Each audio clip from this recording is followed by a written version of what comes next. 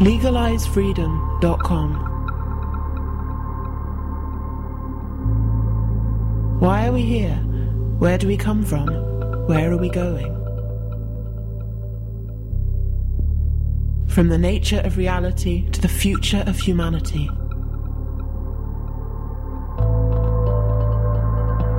Beyond politics, poverty and war. LegalizeFreedom.com.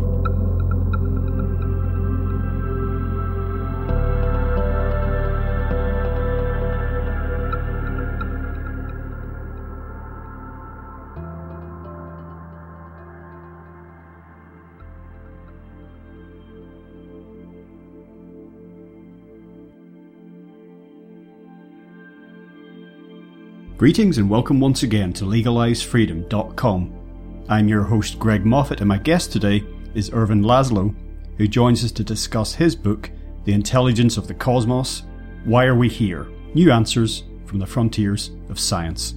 For the outdated mainstream paradigm, the universe is a giant mechanism functioning in accordance with known and knowable laws, patterns and regularities. But the new paradigm emerging in science offers a different concept. A universe as an interconnected, coherent whole informed by a cosmic intelligence. This is not a finite, mechanistic, purely material model. It is a holistic system infused with consciousness, and within it, we are conscious beings who emerge and co-evolve as complex vibrations in what Laszlo calls the Akashic field of the universe. With his collaborators from the forefront of science, cosmology and spirituality, Laszlo shows how the rediscovery of who we are and why we are here integrates seamlessly with ancient wisdom traditions, as well as with the radical new worldview of cutting-edge science, revealing a meaningful and positive way forward for humanity on this planet. They explain how we have reached a point of critical incoherence and show that in order to save ourselves, our environment and our society, we need a critical mass of people to consciously evolve new thinking. Offering signposts to orient this evolution, Laszlo examines the nature of consciousness in the universe, showing how our bodies and minds act as conduits for cosmic consciousness, and how understanding science's new concept of reality enables us to grasp our true identity and purpose. Hello and welcome, Ervin, and thank you so much for joining us today on LegalizeFreedom.com. Well, Greg, it's wonderful to be with you again. Thank you, Ervin. Now, today we're going to be talking about your latest book, which is by yourself and a number of other contributors. The title is The Intelligence of the Cosmos. Why Are We Here? New Answers from the Frontiers of Science. Before we dive into that, just tell listeners a little bit about your background and your work in general. Well, that's very difficult. You know, the greatest problem always is to know something about oneself. I just want to say that I have an inquiring mind. I'm looking for answers to questions to which I'm not aware of answers, or anybody having really good, solid, final answers. And I want to look into those things and communicate. If I come up with something, I want to communicate it. So I have managed to publish a number of books. In fact, this is the 91st of books, of the books that have been published under my name. Not all of them even entirely by myself. Some of them have been co-authored, some are edited. And this too has contributors, several contributors on the second part that pick up the ideas.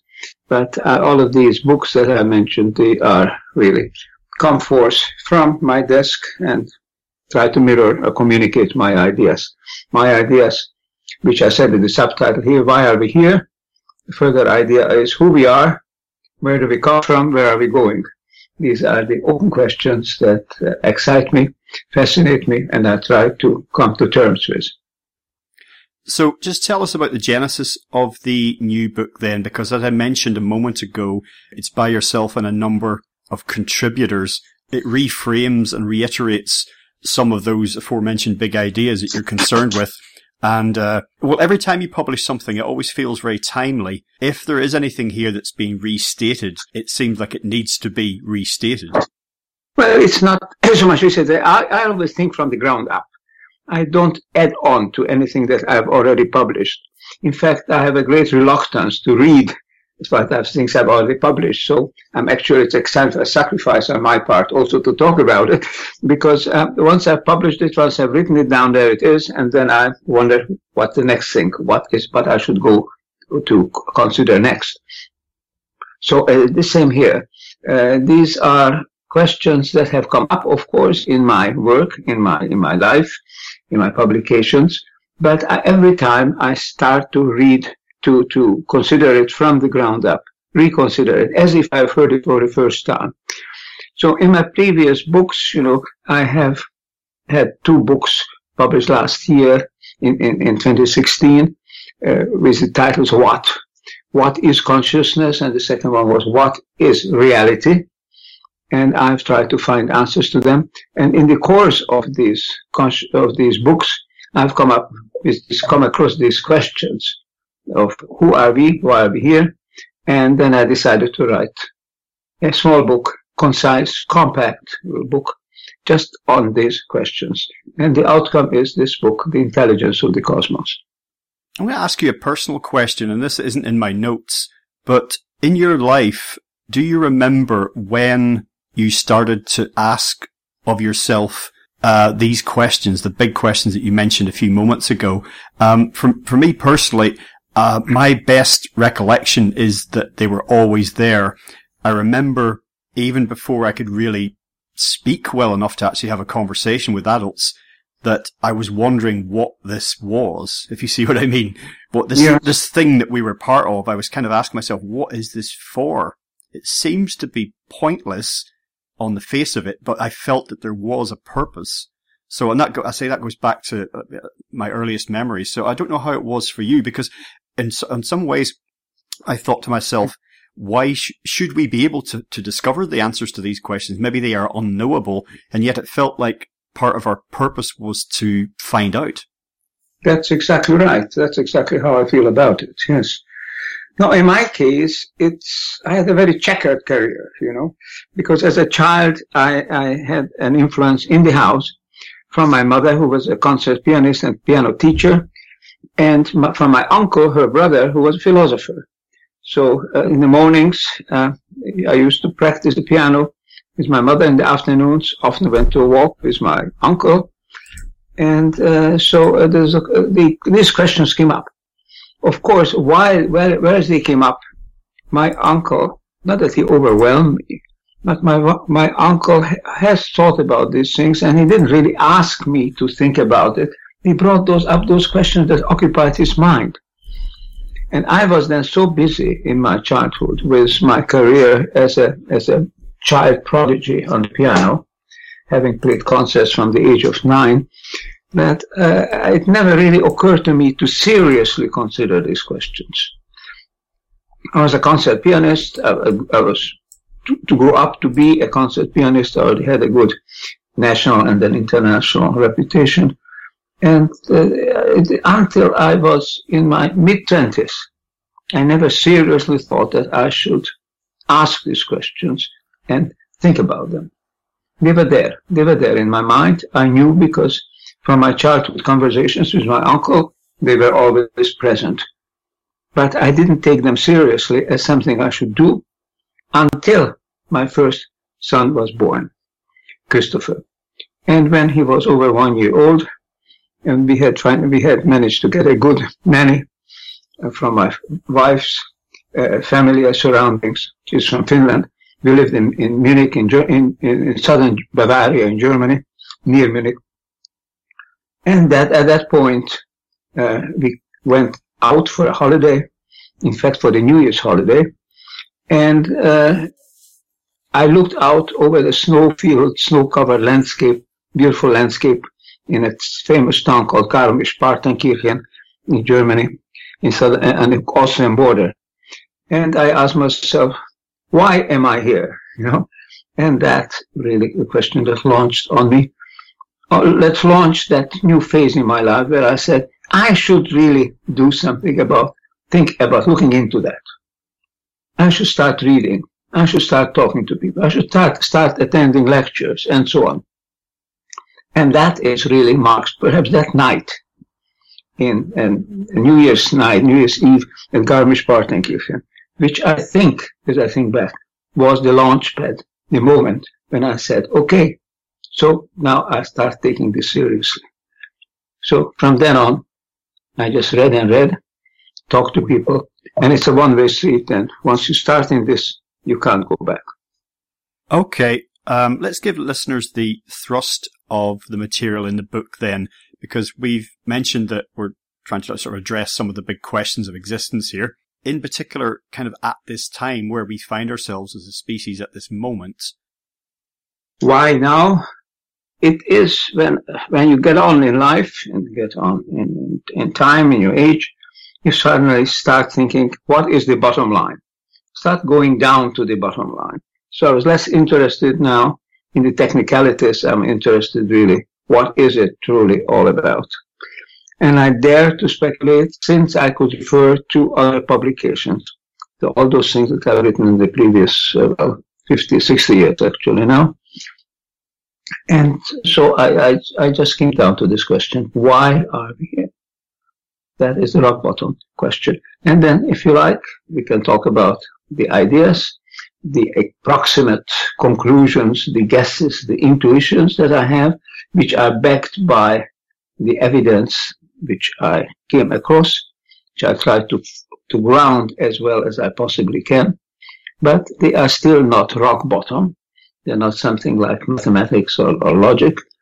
They are still, let's say, the most likely story. And that's not me who just said about the best thing we can do is to have the likeliest story. It was an individual by the name of Plato, 2,500 years ago. He said anything about the real world, any discourse about the real world is a likely story. So I asked myself, what is the likeliest story about why we are here? Now, I spend a lot of time speaking to various writers and researchers and other individuals, and we are engaged in conversations about the problems that we're having as a species. It feels at the minute we're going through a period of crisis on multiple fronts. There's an expression in the book, I believe, I might be paraphrasing here, that we are evolved enough to know that change is needed, but not what change is needed. And that's certainly, to a large extent, how things feel at the moment. Something's got to change, but what do we do? And my predilection has always been and is to seek for answers that are not ad hoc, that are somehow connected. And ultimately, if I can connect it with something as fundamental as the nature of development, progress, evolution in nature and in the universe, then I try to look at that. And in this book too, I give my answer in terms of two observations, let me say. One of them is that this whole universe is impossible to be purely a random, chance, accidental concatenation of events. It's far too coherent. And even though the time for this particular universe, probably the cosmos, there are other universes as well, but for this universe it's likely to be the period from the Big Bang, which when all the material particles that furnish this universe have been created in this cosmic explosion. Even though that is 13.8 billion years according to their best consensus estimates, that time is far too short to have created a coherent universe such as we find in astrophysics, in biology, in physics, and even in the social sciences, although that's more chaotic than any of the others. That is still far too short to have produced this universe this time. So there must be something, some guidance, some impetus. I like to call it information, but in a very definite sense, in which David Bohm, the great physicist, used this as a formation. Something that forms the universe is formed by something that is beyond the universe but acts on the universe. And that I'm trying to look at that information as the basis for why things are, why we are the way we are, and how we should be. The answer to the latter is try to be more clearly, more specifically, more aligned with this evolutionary trend which we find. That is my mission. That is what I seek, to understand this trend and try to see how we could align ourselves with it because I'm convinced that the more aligned with natural processes in the universe, the healthier we are, the better we correspond to what the purpose might be for our being here. Contemporary science, cutting-edge science, is indicating to us that cosmos is coherent and that all things are interconnected, and it seems to an extent far beyond what appears to our senses or even to our instruments, which have allowed us to extend our senses down into, atomic and subatomic levels. But while there's a widespread acceptance of that, there seems to be resistance to the implications. And even though science and spirituality down the ages seem to be trying to tell us the same things, this resistance partly stems from, it seems, I suppose it was an enlightenment or a scientific thing whereby the dual troubles caused by organized religion pushed people away from that. And so anything that would speak to anything that sounded like meaning or purpose in the cosmos was kind of rejected as religious, or pseudo-religious in its kind of, implications. But also when we started to, in the scientific age, started to drill down into things and separate them, that we then also lost the bigger picture of connectedness. So it seems that all of that appears to be feeding into this kind of resistance to the implications of what appears to be the cosmic picture that we're putting together. Well, I like to think in terms of chunks of development, intellectual development, which you can call also paradigms in the sense in which Thomas Kuhn has first used this, paradigms as a set of interconnected assumptions about the way things are, which really guide our questions and orient also the kind of answers that we are looking for and the kind of answers that we might find. We don't start from absolute zero. Just as the universe apparently didn't start from absolute zero, because the laws of nature, as far as we can piece it together, have been there from at the Big Bang already. Because what emerged already, these particles, the way they cohered the proton and the neutron and then the electrons to it, and the build-up of the atomic structures and the molecules and so on. This started at the very, very beginning. There's current evidence also showing that this process, which led to life, began before DNA was present in the universe, in space and time. It predates life as we know it. So this is a basic impetus in the universe, and it evolves, it develops, it articulates in the course of time. Of course, a lot of things these are not non-linear processes, and not everything does, and many things fall back, many things become extinct, many lines of development. But on the whole, when you look at the overall picture, there is a process of articulation.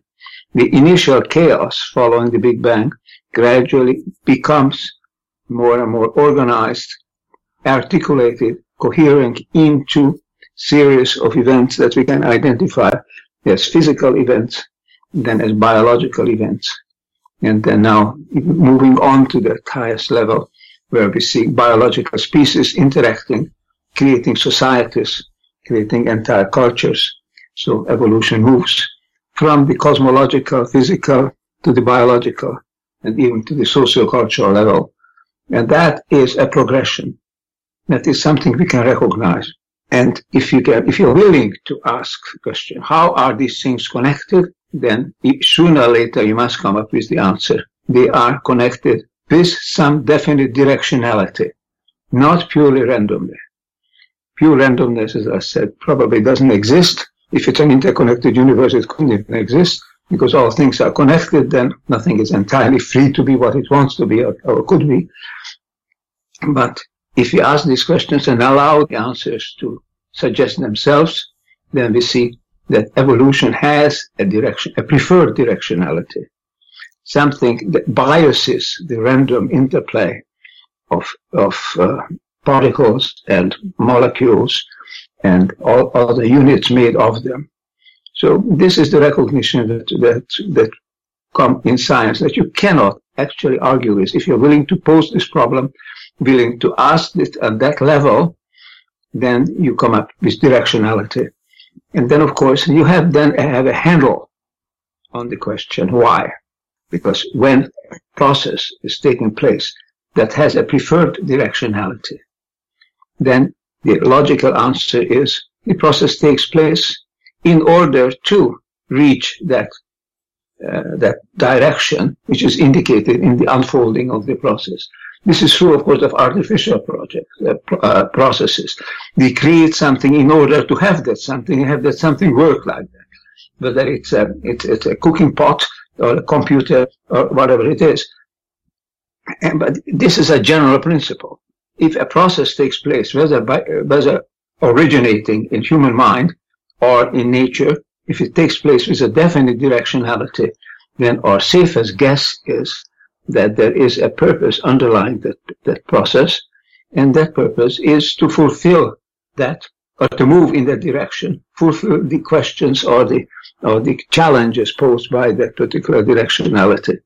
I know that sounds anthropomorphizing the natural cosmological process, but what we are coming across now, whether or not mainstream scientists like it, or whether they object to it or not, whether we are coming across is that this is not a random universe, it's a purposive universe, and this universe in creating the kind of evolution that it manifests has something which is recognizable as a purpose, as if purpose, you say, suggests some intelligence that is entertaining that purpose, then I would say yes.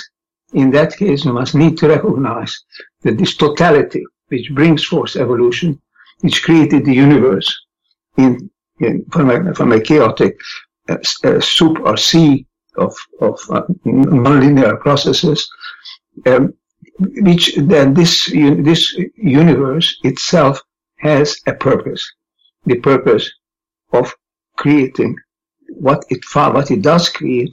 And then we can ask, what is it that is created? What is it that we find? How can we frame it? How can we understand it? How can we be aligned with it? This is the line of inquiry that I follow, and I think it is a logical inquiry. It is, to quote Einstein, the simplest possible scheme of thought that can tie together the observed facts. That's what he said is the purpose, is the challenge to science. Find the simplest possible scheme that can tie together what we observe.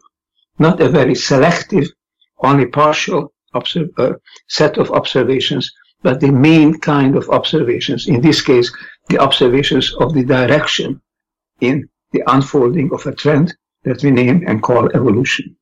So directionality, we can go beyond that to some sort of teleology.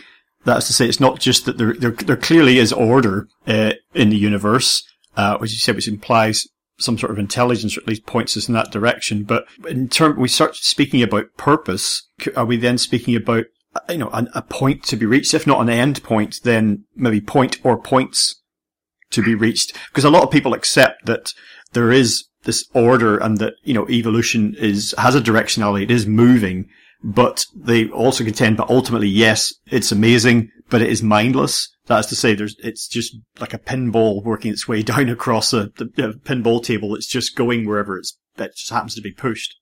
But if it was mindless, it would be random. If it didn't have the purpose or be given by a direction, then it would be a randomly interconnected set of events, interactions that are basically non-definitive, not defined. And that, of course, runs into the problem of time and coherence. Fred Hoyle, the physicist, said that the probability of a set of DNA by random mixes would create a species is similar to the probability that a hurricane blowing through a scrapyard would create a working airplane. Of course, it's not zero probability, but it's so unlikely to occur even in 13.8 billion years. So there is this argument from time, argument relating to coherence, and we can say what has happened so far definitely shows an element in nature which biases the randomness which would otherwise appear or govern processes. There is something there that biases it. That something could be called a purpose. That's anthropomorphizing it somewhat, but it is something there. And if you say purpose suggests and presupposes intelligence, then I would go as far, after all these many years of thinking about these things, I would say yes, then we must recognize that there is an intelligence, which we call cosmos. It is the intelligence which creates an evolutionary process of which we are a part. To recognize this is to be one with it, and I think to be one with it is to be whole and healthy. So that is a very positive, necessary factor, particularly in this world today. Well, I used to think that for a lot of people who wouldn't consider, or even, I think the phrase is used in the book, even perceive evidence along these lines, they were just blind to it. It's just literally, it was right in front of them, but it's not there because, they've got a blind spot in their consciousness and their intellect about it, that was all down to the idea that if you allow meaning and purpose into questions of existence, then it allows God in. And you get a load of, this is people who are resistant to religion, and they'll say, that opens the floodgates for all sorts if we start to talk about meaning and purpose. Therefore, it all has to be random and meaningless, despite evidence to the contrary.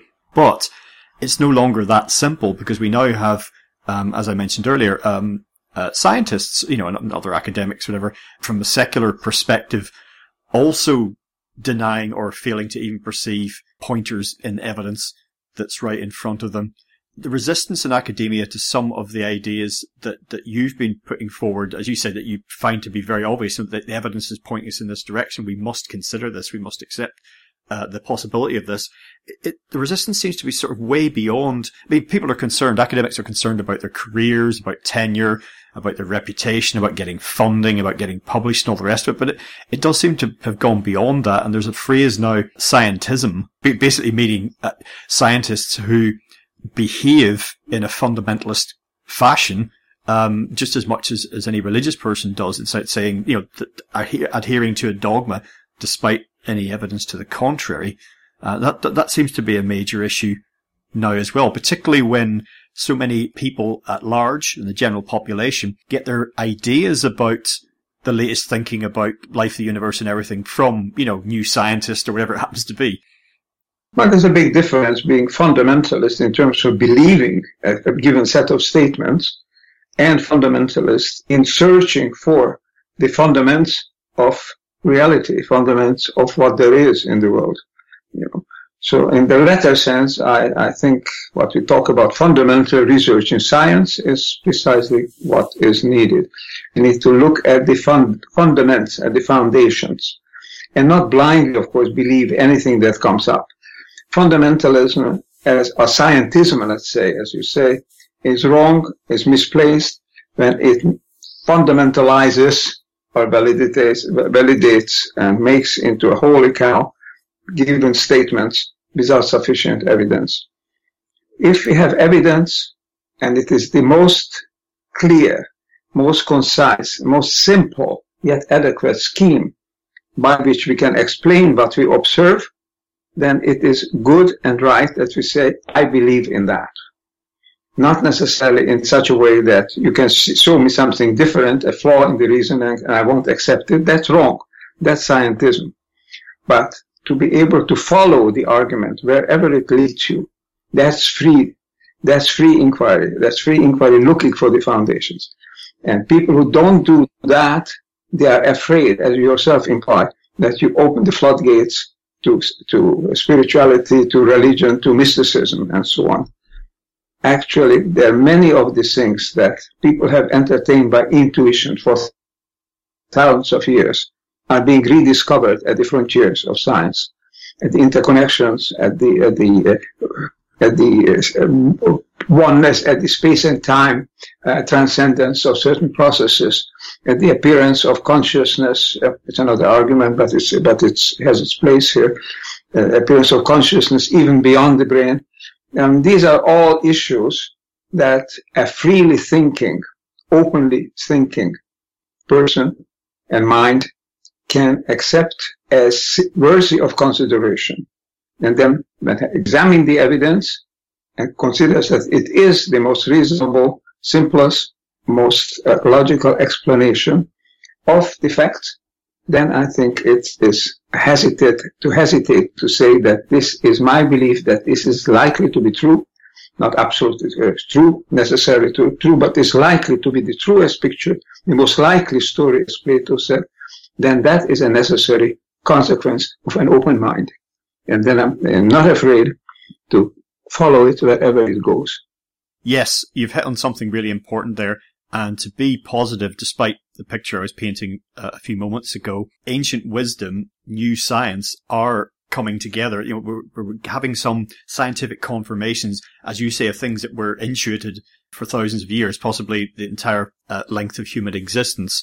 And that's where I think some of the most interesting work is happening. I get the impression that science and spirituality converge and diverge down the ages. And I think in general at the moment, we're experiencing a period of convergence. And as I said, there is some resistance to that, but I think we're getting fundamental truths coming from very different angles. And to me, it indicates something, you know, basically where religion has come from, you know, what that was for, the need that it fulfills in human beings. That's why that I think that whatever form it takes, we'll never have a world free as such of religion, free of dogmatic organized religion. That might be a positive development, but there's a fundamental need in us to seek ultimate meaning and purpose, and that's what both science and religion are trying to address. I mean, I look at the work that's being done at CERN, for example, at the research facility there, and they're doing the same as some people in cathedrals are doing. You know, they're looking for ultimate meaning.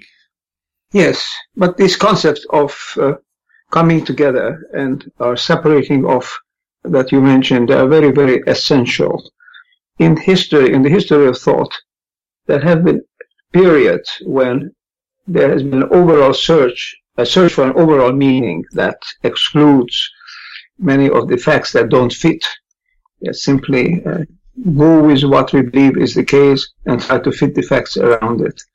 And then it's a very salutary and important development to say, okay, stop. Let's now look at the evidence and what is the most reasonable conclusion from the observations, from the evidence that we have. In that case, there was a cleaning up process taking place. That was from the late 19th century. It started by the logical positivists, the so-called Vienna Circle. And that has done its job. It has done its job to the extent where it swept clean the idea of deep thinking, a deep understanding of the world, because it was considered, the whole question was considered just metaphysics. And for the Vienna Circle, nothing was more pejorative, no expression was more pejorative than calling it metaphysical. Now, to some extent, we find that this process has done its work. It is now cleaned up, slate in such an extent that we ended up with a mechanistic, sterile universe in which the only thing that exists are sensory data, things that we perceive immediately. And anything going beyond that is metaphysics. That is also a position that has been taken, but now is several decades old, and it's no longer maintained, not certainly in that simplified form. Now it's time to bring together intuitions that have accompanied human inquiry into the nature of the world with the observations that come through more and more sophisticated means of observation. And as we know, no observation carries its own meaning. Every observation, as far as we can tell, allows different interpretations, and the choice between them has to be as clearly logical as possible, but it's still a personal choice. And it's important now to look at the possibilities of how we interpret the facts before us, the facts that are coming to light at the frontiers of inquiry into nature, into physics, into biology, into social and cultural dimensions and psychological dimensions, and try to piece together a picture that is coherent and meaningful. That is, I think, is the phase in which we now find ourselves. And it's important, at least to my mind, it is a phase to which I have dedicated much of my life, and I think it's important to continue to pursue that. Okay, well, many people feel, whether they're analysing the situation closely or whether they're just vaguely aware of it, the background of their own lives, that the critical point in history is how things feel at the moment. Is that a bit of a cliche? Because we have this sort of millenarian thought going back thousands of years that things have reached a a tipping point, something's got to change, and people expecting the apocalypse. It seems to just come up regularly, just like any other, like bank holidays on the calendar. Things feel like that at the moment, but is it a cliche to regard this time that we're experiencing at the moment as pivotal? Well, we are, of course, diversification, integration, convergence, divergence. It has taken place all along. But never have so many people have been connected so closely and with such a great potential of communication as they are today. So now we are involving not only a small group of people in Vienna or in Moscow or in New York or wherever. We are now involving the thinking stratum of the entire human population in a process which really asks, what kind of world do we live in? Is this the best possible world? Can we improve on it? Where does it lead? And who are we? These are questions that can come up and have now a possibility of being considered by a vast group of people, inquiring, open-minded people, hopefully not too dogmatic people, the world over. And therefore, a critical point raised for these many people means a possible turning point for humanity. Because never before, and this I think is a big statement, but I think it's true, never before has the entire human community been threatened, even to its very survival, as we are today. We may have, in millions of years ago, been a small group of people, and relatively small, and maybe we have survived at the edge of possibilities of survival in the jungle. But today we are creating a situation where we ourselves are the threat to our survival. And this threat is very real. We are embarking in a direction in which, if it's unchanged, we can extrapolate from that. And if it's unchanged, would lead to increasing crisis. And with increasing crisis, we have the means, the negative, destructive means to employ, which threatens our very life and the life of all people. In fact, the life of all higher biological species on this earth. So this is new in that sense. We can be the genesis, the nemesis of our own extinction. Never before has this been the case. And never before have so many people been able to pose questions of this kind and try to come to some conclusions. So there are negative and positive aspects. But surely, while the overall question of change and crisis has been coming up time and time again in history, and this dimension and this level of integration, it has never come up before. This is something new, and it's something that we cannot afford to disregard. Well, in the past, the meaning of myth used to be somewhat different. It didn't necessarily mean something that was inherently untrue, and I think that a number of human myths extend, at least in part, from something real, and they're there for a reason. The myth of the deluge, or some of the stories in the Bible, it doesn't mean that to the letter that they are true, but I think some of it extends from something that's real, and as I say, they persist for a purpose. I think Atlantis, for example, isn't just a completely just made up fiction.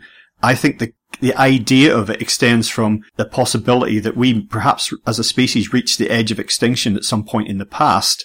And I think that our advancement is very much a case of 2 steps forward, 1 step back. I think that we advance in a sort of staggering fashion. The general thrust is forward, but sometimes we take a spill, we take a fall. We may be on the cusp of something like that, but personally I'm an optimist, and I think that the forward thrust is there. It can't be denied. Now, whether evolution, which seems to be what the universe does, whether it needs us, human beings or not, I'm not sure. We may not make it, but I think that the grand project, as it were, goes on regardless. Well, you're talking about forward, but you're implying by forward that there is a direction. Mm-hmm. Forward is in a given direction. Otherwise, it will be regression. Otherwise, it will be going back.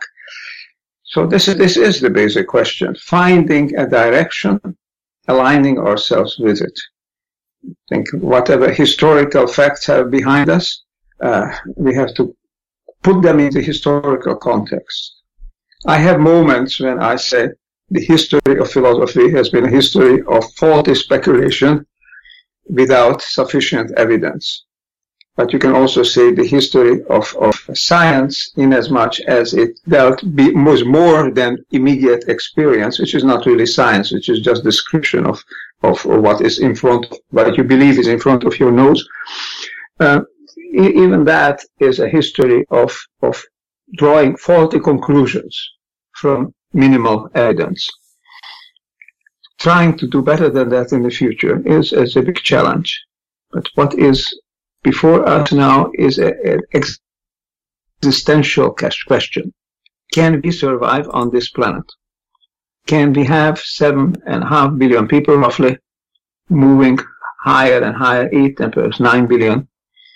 Can we as a group survive in such a way that we don't produce conditions that are inimical, negative in relation to the life, the dignified, the human life of a part of this population? Very, very questionable assumption, this whole survival question. And if we actually move beyond the level where all of the population can survive with that level of well-being, dignity, whatever you call it, which is characteristic of a human being, then what would that do to the others? How can we let some parts of this population disappear without affecting the others? Can we altogether conceive of allowing one part of the human population to disappear, to vanish, to become extinct? This is a moral question as well. But it's also a very practical question. For better or for worse, we are so strongly dependent on each other and on nature that to the extent that we find flaws and act in a flawful way with our relations to each other, to that extent we are endangering our own survival.